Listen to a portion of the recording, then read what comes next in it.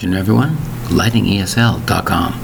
I'm also available on Instagram at lightningesl.53. Today's word is makeup. Makeup. Now you might say to yourself, where have I heard that before? There's makeup applied on your face with creams and such. There's also a makeup test. Make up the situation. Make up for doing wrong. The word is makeup, spelled M-A-K-E-U-P.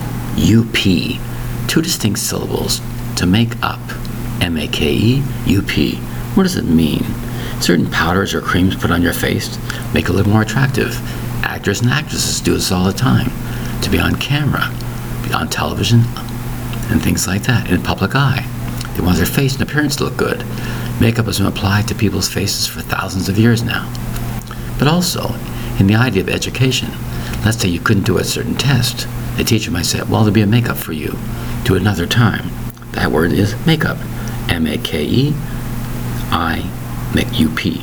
He can't do this, he can't do that. Let's make up for a bad situation. The word is makeup. M-A-K-E-U-P.